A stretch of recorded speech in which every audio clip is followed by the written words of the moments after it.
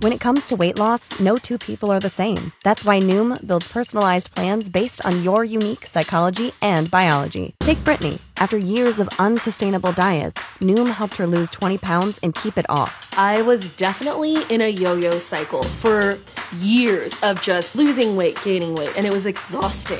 And Stephanie.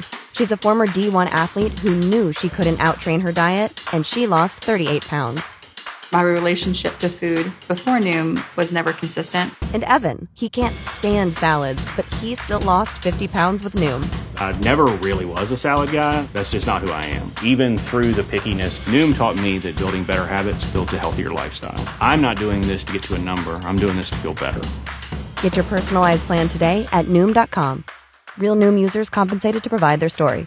In 4 weeks, the typical Noom user can expect to lose 1 to 2 pounds per week. Individual results may vary.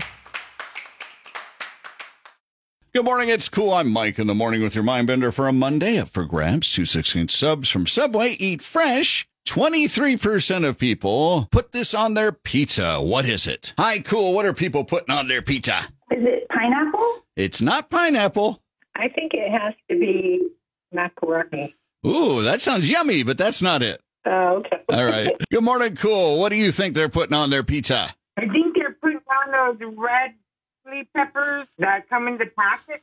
Oh, okay. Nope, that's not it. Is it mushrooms? It's not mushrooms. 23% of people put this on their pizza. I will tell you that they may put it on another food item that comes with a meal. Hi, cool. What do you think it is? Is it ketchup? It's not ketchup. Ranch dressing. It is ranch dressing. You are correct. Ever tried that on the pizza?